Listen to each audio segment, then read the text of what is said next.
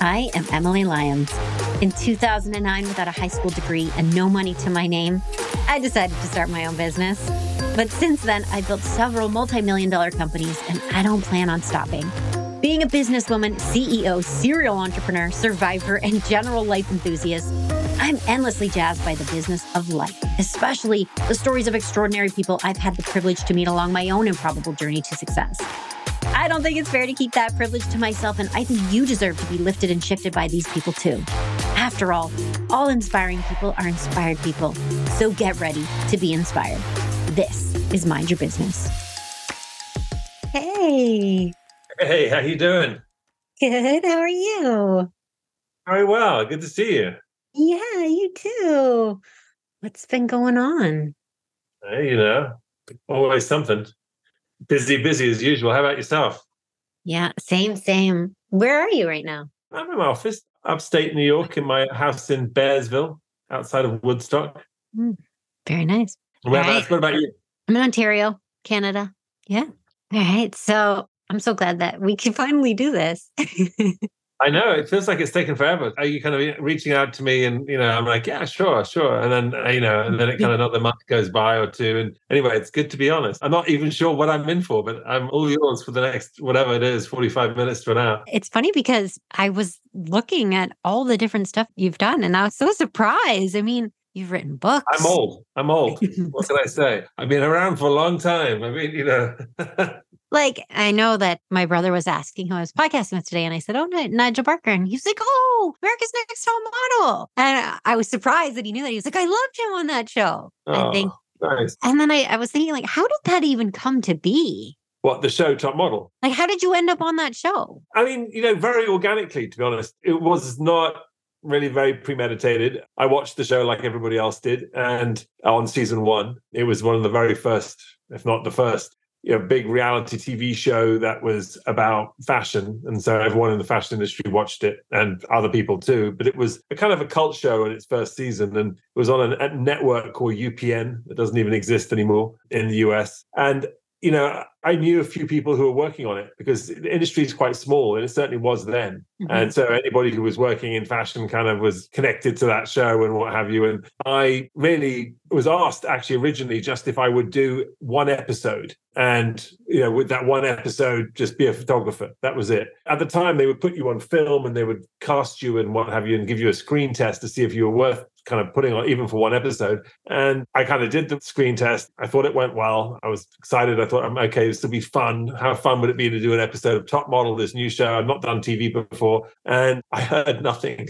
And then sort of 2 weeks went by, a month went by, 6 weeks went by. And I just thought, oh, well, I guess I either blew it or I just wasn't exciting enough or interesting enough, or they just weren't interested. And then I got a call at my studio. One of my assistants answered it and said, Nigel, I think it's those people you spoke to, that show, that Top Model show. And I'm like, okay, pass it over. And I spoke to them and they said, look, really sorry for not getting back in touch sooner. But essentially, every time you've shown your tape to anybody, they've loved it and it's been approved and gone to a higher level. And I'm like, okay, I don't even know what that really means. And they said, well, it's gone all the way up to sort of the head guys at CBS, and they don't want you just to be a judge for one episode. They would like to invite you to be a permanent fixture on the show and be a judge and, one of the, the photographer and judge for the entire season. And I said yes, obviously, but that led to 1, 2, 3. I went on to do up until season 18. So I was the longest standing judge on America's Next Top Model other than Tyra Banks. And it was something that no one had any idea was going to happen. We didn't know we were about to create one of the biggest TV shows in history. That's so fun. Were you nervous? No, I wasn't.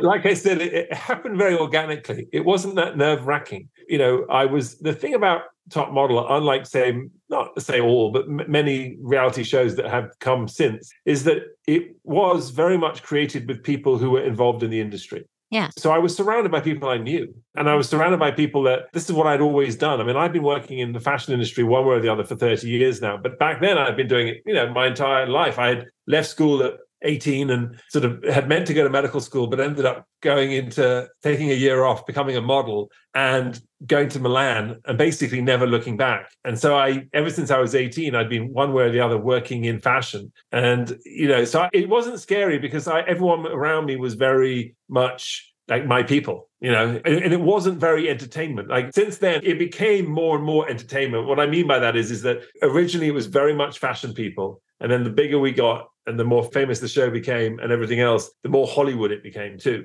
So it became sort of very big. On the first season that I did, we all shared a trailer. We had one hair and makeup artist that we all shared. We would kind of take turns to get changed in the changing room. Like it was small, it was tiny. And we all just kind of were together in this small space with this tight budget and having fun doing something. The show became a behemoth where, later on, we all had our own trailers. We all had our own hair and makeup artists. We all had our own cars. We would have decoy cars. We had major security. We would send advanced teams to go to the restaurant before we went into the restaurant to check to make sure that it was safe to go in. And then we would go in one at a time with people calling. I mean, it was bonkers. I mean, I went to places, long story. It is a funny story. I was in where was I? Philippines. We would go all over the world with the show, but I was in the Philippines and I was getting swarmed by people. Like really a lot of people at the time. And they provided me with 11 security guards. 11, wow. Right? All around. Crazy security guards everywhere. They had to get me from A to B across the town, across Manila. They actually shut the freeway. They shut the freeway, cleared all cars off it, and had me in a car with police on it in front and back and drove across an empty freeway. I was the president. I mean, I'm talking completely bonkers, right? So the show grew to become a huge, massive success. Syndicated to 150 countries with an audience of 100 million people watching every week. It was bigger than Baywatch and Sesame Street as a, something that America produced that went overseas. So it was really a massive show, bigger overseas than it was even nationally. I even met a guy once who said, I'm your biggest fan. I'm like, no, I'm sure you are. And he's like, no, really, I am. And he pulled up his shirt and he had my name tattooed on his arm. So crazy stuff. That's amazing. I didn't realize. Grounding, Emily, very grounding. You know what I mean? Like just normal stuff, everyday stuff. We all go through that. I wonder if the show being so how it was now with the world being so different and body positive and accepting of everything, if a show like that could even come out in today's world. In many ways, part of the way that the world has become that way is because of a show like Top Model. I mean, the world was not that way years when we did the show. And the show was responsible for having the very first competition for full-figured models that were called plus size back then that we called full-figured. And now it's changed the name of the whole, business. We were a show that encouraged models of diversity and color when there were very few models of color walking or working, period. That was obviously Tyra's, big motivation was to change that. We had petite modeling competitions on Top Model. There were very few to no models who were below a certain height and size. The show would be different if it were today, but it wouldn't not be today. You know what I mean? I think the big thing you can't do today that we did on that show was the fact you can't make a show that costs that much money today because the budgets aren't there. Right. Our show is back in the day when we had sort of all kinds of money to do all kinds of crazy stuff. We hired, if we wanted to shut down Sydney Harbour Bridge in Sydney, we would. If we wanted to shoot in the Forbidden City in Beijing, we would. And we did. And we were the very first Americans to ever do that. We went with hundreds of people to foreign countries. And, it was just crazy town. But at the same time, it was an amazing ride. But no, I think that, certainly there's a lot that was said and done on the show that people look back with hindsight and say, God, you should never have said that. And probably not absolutely right? We probably shouldn't have said and done that. But at the time, no one had ever said or done that before anyway. So it's very easy to look back in hindsight and go, oh, that was wrong or that was right. It's like, but many times without people pushing envelopes and buttons and saying things don't change, things don't move. And, conversation, and change happens because people step out of their comfort zone, and that's what the show was. A lot of it was about, was opening, the curtains behind a business like the fashion industry and the modeling industry that had been a very much closed shop for, its entire life of the industry. Yeah, it was really eye-opening. It was interesting to see how it all worked. People loved it. They loved the BTS. They loved the making of. I mean, one of my favorite things is meeting young photographers who, or even just not even young, but these days, just photographers who've been working for like 15 years, 20 years sometimes. And they're like, I got into this photography and became a fashion photographer or a photographer because I watched you on the show. And I didn't even know that that's what it was like. And you made me dream, and I'm here doing this now because of you and because of the show. And that's, really special. How did you go from model to photographer originally? I mean, that's not such a leap, but there's a few of us out there. But in large part because I'd always been creative, despite the fact I was into the sciences and hence going to medical school. But I had studied biology, chemistry, physics, and maths to do medicine. Those were my A levels in the UK. But I had done these humanities courses of fashion design, tailoring, pattern cutting, weaving, all fashion related, and loved it. And I also studied photography and pottery, woodwork, metalwork, all these arts. I loved it. I love being creative. I like making things. And I still, to this day, any way, shape, or form. And you mentioned earlier that I've done a lot of stuff. A lot of it has to do with I just like doing things. I like being creative. So writing books or doing whatever it might be, as long as I'm making something or doing something different, even cooking dinner, quite frankly, it is something where I'm like, I feel fulfilled. And, so when I got into modeling, it was the late 80s. And you have to realize that was the sort of era of the supermodel and was pre-grunge, pre-androgyny, pre-heroin chic. And I kind of modeled through that period. And then, and I'm a big guy. I'm 6'4". I used to play rugby when I was a kid. So I was quite built. And then, that worked for the 80s, the kind of big, over the top kind of vibe, sexy kind of look that, that 80s models had. And then came heroin chic, which was really a knee-jerk reaction from the fashion industry to the excesses of the 80s, to the over the topness. And that often happens in fashion. You'll get whatever the look of the feel is. The next thing that comes along is like the opposite or the reverse of what you just had because people are sick of it and they don't want it anymore. And there were designers like Anna Sui and Marc Jacobs and, magazines like ID and Dazed and Confused and The Face. And that all came along and it was all, and models like Kate Moss, and Kristen McMenemy and what have you, who were sort of known for being androgynous and for being sort of cool and unidentifiable necessarily as being male or female and all that kind of thing. And it didn't matter. Calvin Klein came out with a perfume called One, which was everyone to wear. It didn't matter if you're male or female. All that was new in the 90s. And I kind of realized at the time that someone like myself was never going to be androgynous. And I certainly didn't look like heroin chic. I was far too big and, tall and obviously kind of looked, a very different role. And I'm like, but I didn't want to give up on everything that I'd learned. And I loved the industry. And so I started transitioning from one side of the camera to the other and utilizing, my knowledge and experience to continue. And mid-90s, I met my wife in 94. She and her sister, who was an identical twins, they kind of became my muses. And they were really the impetus for me to really start taking pictures properly and concentrating because I had these two beautiful women who were just, sensational and doing a lot of work, working for Vogue and all this great stuff. And they had lots of friends who were sort of models and successful. And I, sort of followed them all around the world, taking their picture, on the sidelines and building my portfolio. And eventually we all moved to New York together. And I set up my studio in 96 and sort of the rest is history, as they say.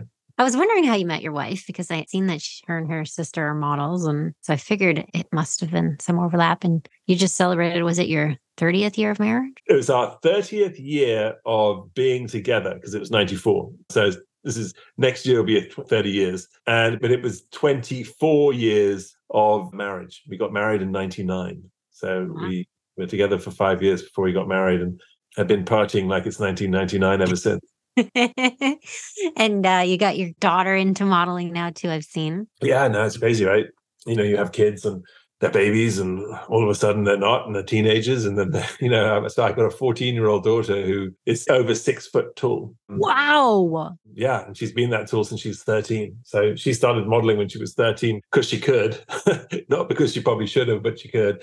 And she kind of loves it. She's always been very much one to jump on stage and perform and sing in public and, do all the things that most people are terrified of doing or incredibly embarrassed to try and do. She has no fear at all. She's incredibly confident and, will do anything and everything. And she's also great at sport. And so all that confidence helps in sport because, you've got to be able to catch the ball, hit the ball, run with the ball, shout, talk, communicate. She's very good at that. And so it was kind of a natural that she kind of fell into modeling and walked in New York Fashion Week about a year and a half ago for the first time and has now done many, many different shows all over the place and walked in New York Fashion Week 3-4 times now for different designers, but for different seasons. Gets called back, has appeared in Vogue, has just did her first cover of a magazine just recently over the summer and age 14. And they didn't just do one cover. They liked her so much, they gave her 3 covers, which is unheard of, to be honest. She shot a campaign for, a new company, the Beautiful Jacket campaign. And she's working, but she doesn't, she's still at school. She's a kid. So it's all controlled and very much like only when in weekends and holidays and, when it's not school and it's not sport, because sport comes first and so does school. So, but it's fun. It's fun for me. Has she gotten an agent or do you kind of... No, dad's the agent. Mum and dad are the agent right now. We've had a few agents ask to represent her, but it's too early. And the problem with agents are they'll want her to work because they'll want to make money from her, which, there's all good time for all that kind of stuff. Right now, it's like I said, she's a kid. So it's like, look, have some fun, make a bit of pocket money, dip your toes in, sort of get a feel for it. And as the years go on, you'll get more comfortable with the industry. You'll know what you're doing and you'll be streaks ahead of everyone else because most people are starting maybe 17, 18, 19 years old. You'd have been doing it since you were 13. So you won't feel nervous. Not that she does. I mean, that's the thing. I watch her walk down a runway with models in their 20s in heels that are sort of 4-inch, 5-inch heels. And she's towering above all the other models. And I walked in the other day backstage to say hi to her before she went on at a Custo Barcelona show at New York Fashion Week. And there she was, perched on a sort of stool with about 15 other models around her in a circle as she was talking to all of them and holding court. And I'm like, and these were women who were like literally sort of 18, 19, in mid-20s. And they would turn around to me. They were like, your daughter's amazing. I can't. And I'm like, you're loving this, aren't you? Absolutely loving all of this attention. She's just, but she's, like I said, she's built for it. So, good for her. I'm very happy and excited for her, as I am my son, who's a budding designer and fashionista and, is an artist and, started his own fashion label during the pandemic, which, he's done pretty well with, called Monster. I've seen it. It is really cool. He's very talented. Yeah, no, it's funny. It's just that it's sort of that came out of nowhere too, but he's 17, about to be 18, got a girlfriend, driving a car. And the other day I came back from a flight and there at the airport to pick me up was my son. They're like, what? How did that happen? I was changing your diaper just the other day. And yeah. picking me up from the airport. I'm like, okay, He never wanted to get into the industry, modeling. Yeah, I mean, he has done a bit of modeling. It's different. It's a different industry for men. It always has been. It's very much a female-dominated industry. There's a lot more work for women. Women are much more, keen to buy clothes, to buy makeup, to buy beauty products. There's just a lot more work for women, and there's more money in it for women. So it's an easier, it's not really easier, but there's more availability. There's more jobs on offer. And, and he's very much into basketball and his art. And I think if it came along, he's also not as eager in general, and it's an industry where it's tough. It's like acting, it's sort of, and like many industries, but there's a lot of competition for very few places. And so 1, you have to be right for the job. 2, you have to be willing and able. And 3, you have to be eager and keen, and all those things, right? And then you have to be lucky too, right? So there's a lot of pieces that have to come around, right time, right place, right script, right whatever. And, and if you're not 100%, then maybe it doesn't mean it won't happen. I mean, I know people in modeling and in acting who never really cared too much about it, but just got darn lucky and became a success or something because they really tried. And I know other people who tried very hard and never became a success. So, but all in all, if you really want to do well in it, you have to have a good head on your shoulders and understand the business and know how to work it. Did you write any of this in any of your books about how to succeed kind of in the industry? Because not exactly. I mean, I've written a few books. Most of my books are connected to the industry as someone looking in and commentating on how, extraordinary other people have been in the business. So I wrote a book that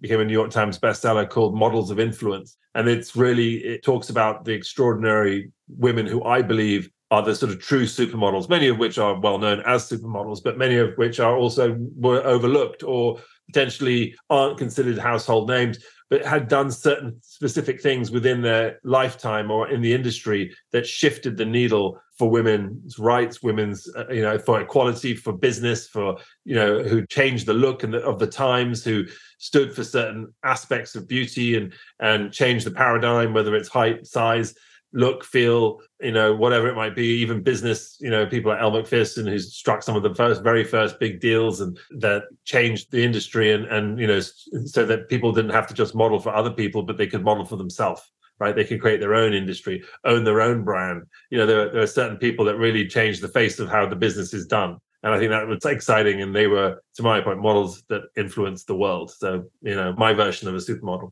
Okay, that's an even better book that I need to read. Yeah, check it out. I did another book called The Beauty Equation, and that's much more about channeling your inner beauty and your, sort of traits that I believe are in every one of us, and that, without sounding trite, yes, obviously the modeling industry specifically, you may need to be a certain height, certain shape, certain look, certain what have you, but reality is that when we find people attractive and we fall in love and we make friends, that's nothing to do with whether someone's a model or not, right? That's to do with whether, the chemistry is there.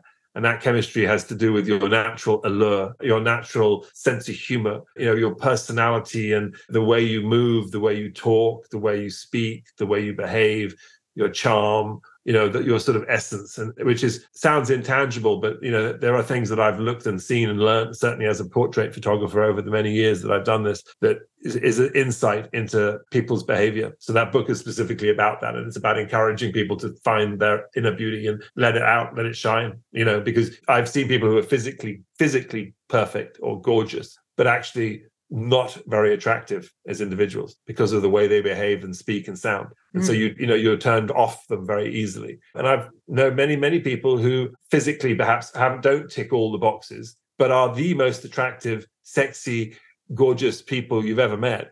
And you want to be around them all the time. You love them, they're your friends, and you adore them, because of who they are, what they do, and how they act and how they behave. And I think that's, the sort of defining moment that we have to sort of, that's the most important thing. And I think, if anything, if our industry is guilty of anything, it's guilty of trying to, hide that part of the reality of the world. So what are some of those things? Some of those things that make people unattractive and make people... Well, I mean, I think, as I said, I mean, I think if you're in a bar, for example, you may see someone across the room and you're like, wow, that person's really attractive. And it's probably just the way they're moving, the way they put their hand through their hair, the way they're smiling, chatting, talking to somebody, they're communicating. And, then you get to speak to them. And then there's that moment. Like, then how do they approach you? How do they speak? How do they sound?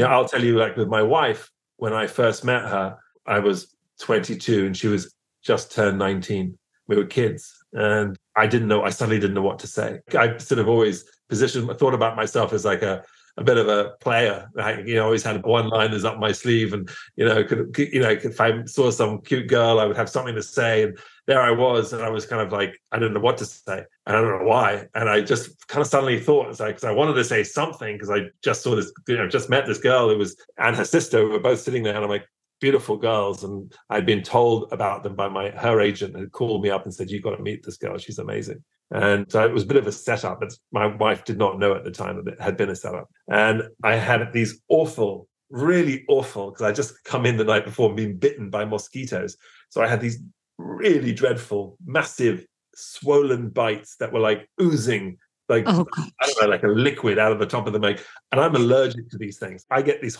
horrible bites if I get bitten. Oh. And it's got better since I've got older, but when I was young, it was terrible.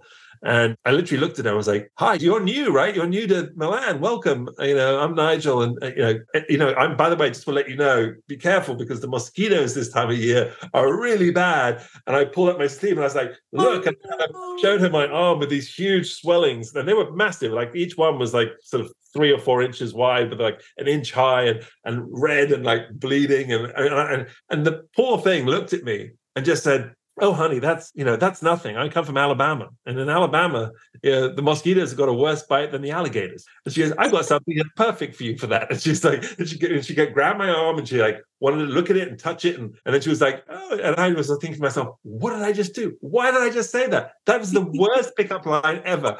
But she said to me later, one of the things she liked about me was the fact that I was, self-effacing, that I would say something as goofy as that. And I wasn't trying to be all cool. She said that most of the guys that she met who were like male models, were all trying to say cool things. And I said like the most uncool thing. And that made her kind of find me cute. So guys out there, there are all kinds of secrets to getting it right. And sometimes it's not what you expect. And, I've got another really funny story, actually, which I'll quickly tell you. But we went on a date later. And I think for security reasons, she brought her sister and then 4 of her friends who were all models. So it was me and 6 girls, all models. We're in Milan. I was trying to be the cool guy at this point. I'm like, okay, this is cool. I've got beautiful women all around me. We're in the park. We're in Milan. We opened a bottle of wine and we had cheese and we were sitting on a blanket. And I felt like I was holding court. I was sitting there chatting to all these girls, making them laugh and saying funny things, telling stories. And, I put my hand back and I don't know, as I was leaning back and, on the grass and I went and I brought my hand forward and I kind of, by the way, back then I used to have really long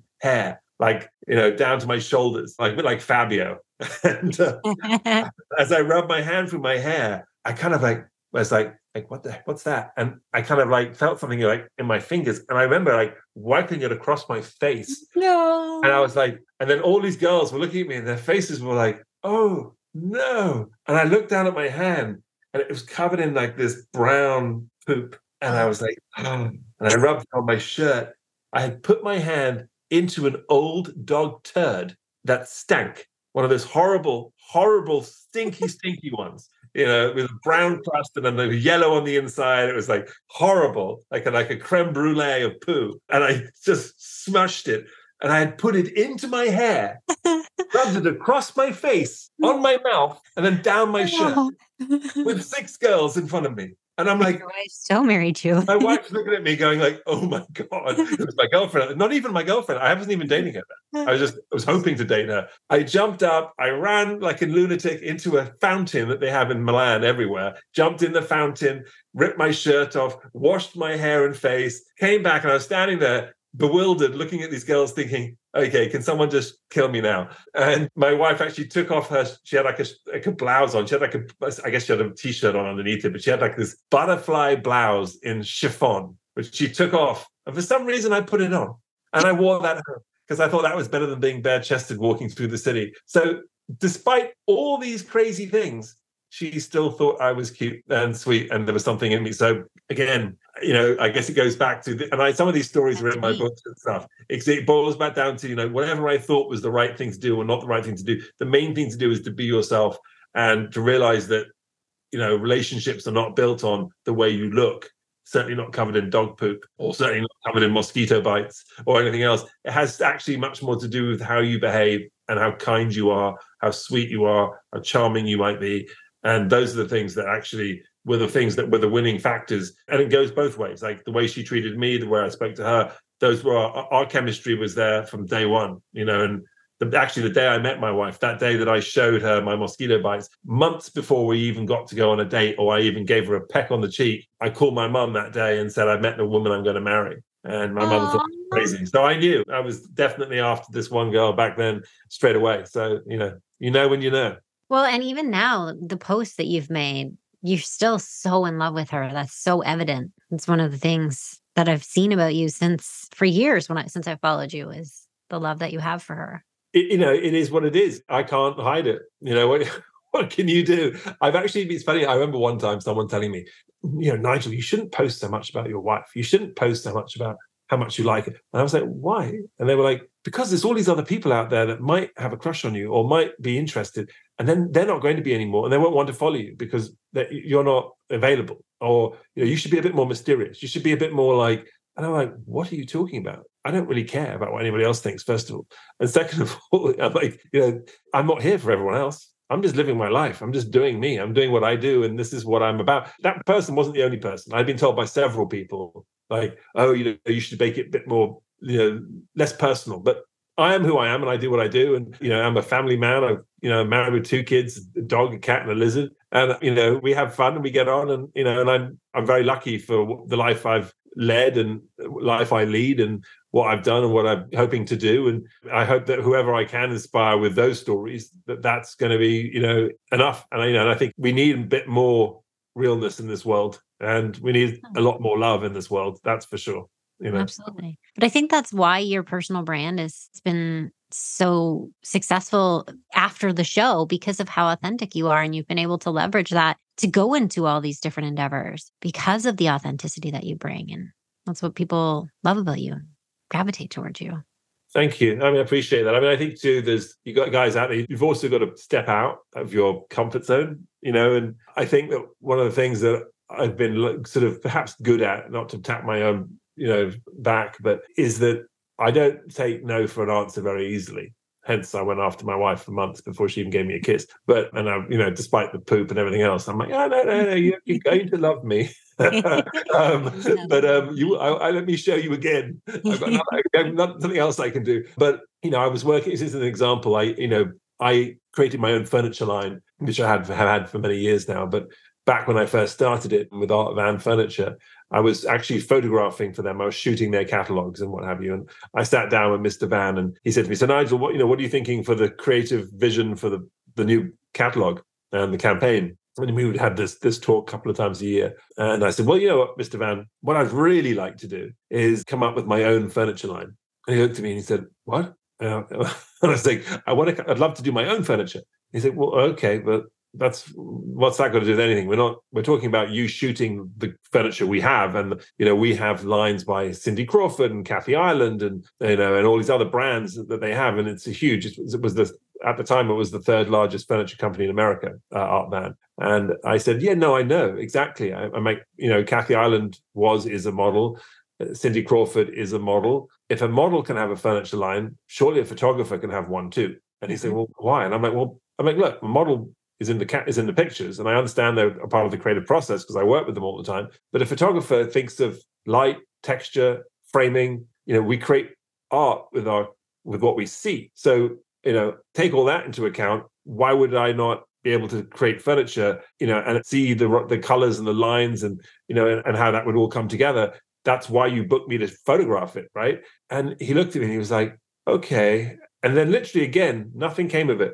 It was about a year and a half later. And what I had done though is I'd put the seed out. I put the idea out and I told this guy about it. And he came to me a year and a half later and he said, Nigel, remember that story you told me about wanting to start a furniture line? Well, we're talking in-house and we want to do something new, and exciting for the company. And everyone agrees that it would be amazing to do a furniture line with you. So I launched 6 months after that conversation, so almost 2 years from the time I first said this, with 215 SKUs, huge collection. Wow. Huge, that opened in 50 stores around the United States. And for my actual opening, they flew in Cindy Crawford, whose collection I had been photographing for a while for them, who came and she opened my collection on my behalf for me, which was unbelievable. And she even said, I'm not quite sure why I'm doing this because you're clearly going to be competition for me.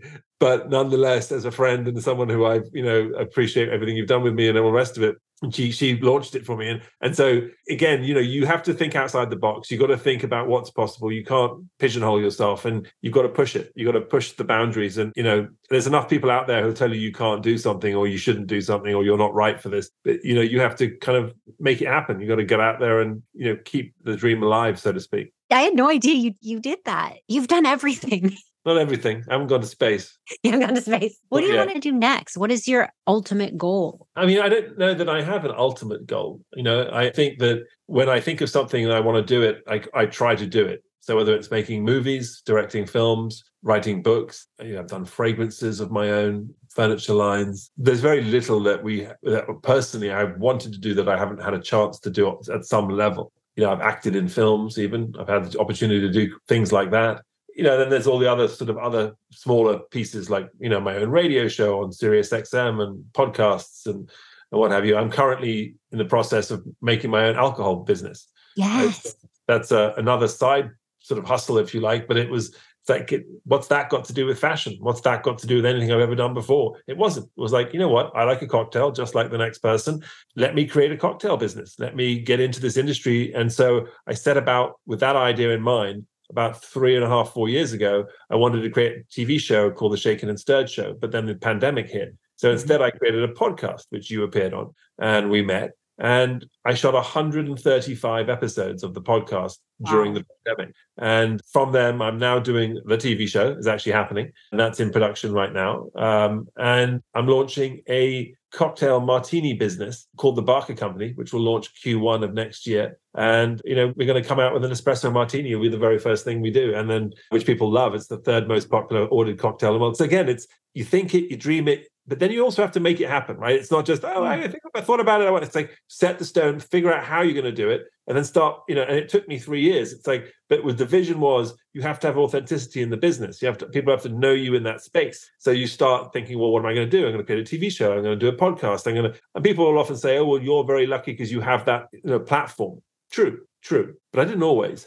And, you have to think of what you're doing with that platform and what, and there are, so it's like, and how to create that platform and what does that platform mean? And it's, I think it's very important that you use whatever you have, to make the most of your life, but also to make the most for other people's lives so that, you touch as many people as possible and do the right thing. But you have to be motivated from the right place as well. If it's not motivated from the right spot, and it's out of greed or something, it's not, I don't think it's really going to work successfully, at least. Mm-hmm. One of the things that I heard a lot, especially early on, was stick with what you know, stay in your lane, right?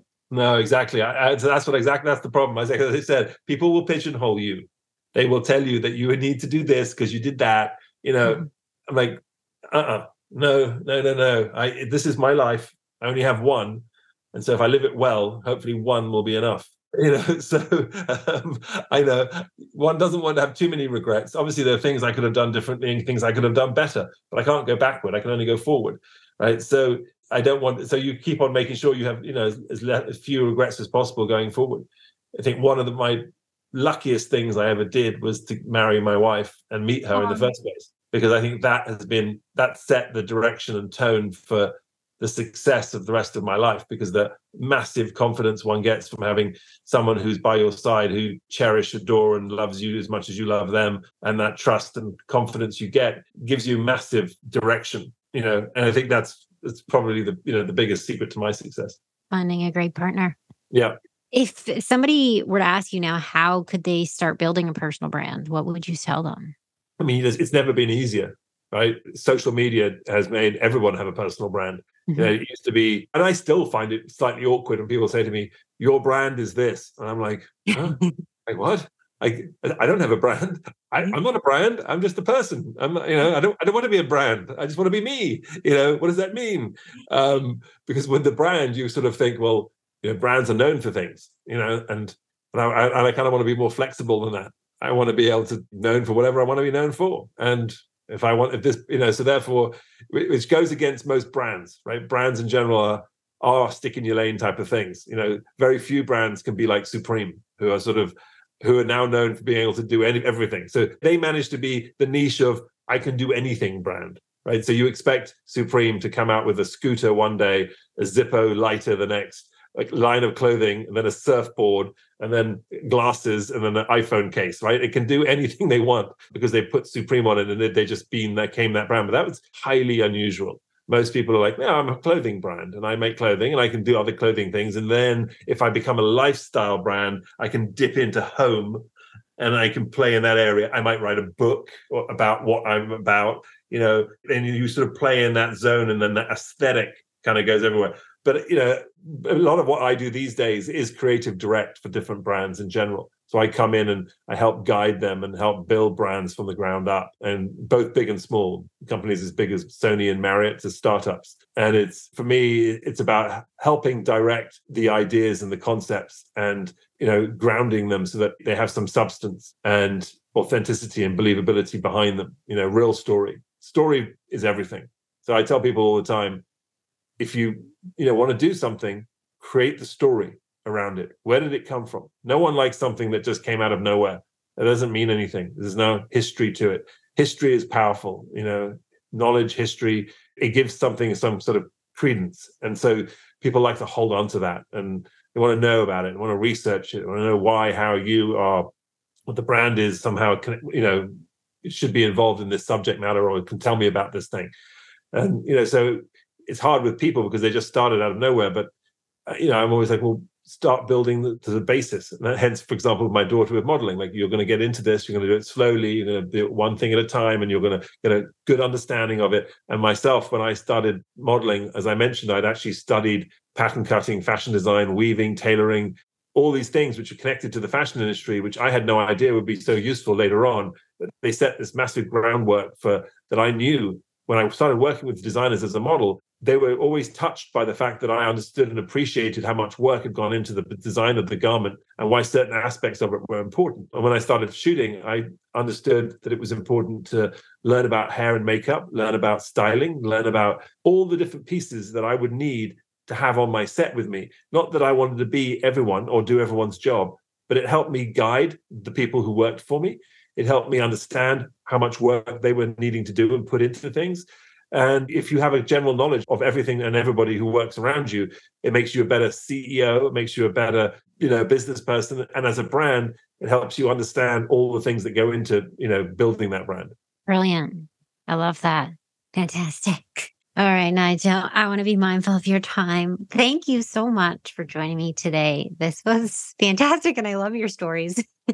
Yeah. Where Nigel Barker across all social media, anything else that we can go check out? The Shaken and Stirred podcast, anything else? Out there. Go check out the Shaken and Stirred podcast everywhere you get good podcasts. So, on Apple Podcasts and, iTunes, Spotify, all those places. Look out for the Barker Company Espresso Martinis coming to a bar near you soon, or your off license, or your liquor store, whatever you call it, wherever you are in the world listening to this. And most importantly, just keep the dream alive for yourself. I think that the most important thing, guys, out there is, do yourself a favor, be kind to yourself. People talk about compassion, and ultimately you need to love yourself. And I mean that in the best possible way, that if you don't love yourself and you're not kind enough to yourself to give yourself the chance, then other people probably won't either. So, understand that you just be good and kind to yourself, because it's very easy to have those inner demons tell yourself you can't do it, you shouldn't do it, you're not worth it.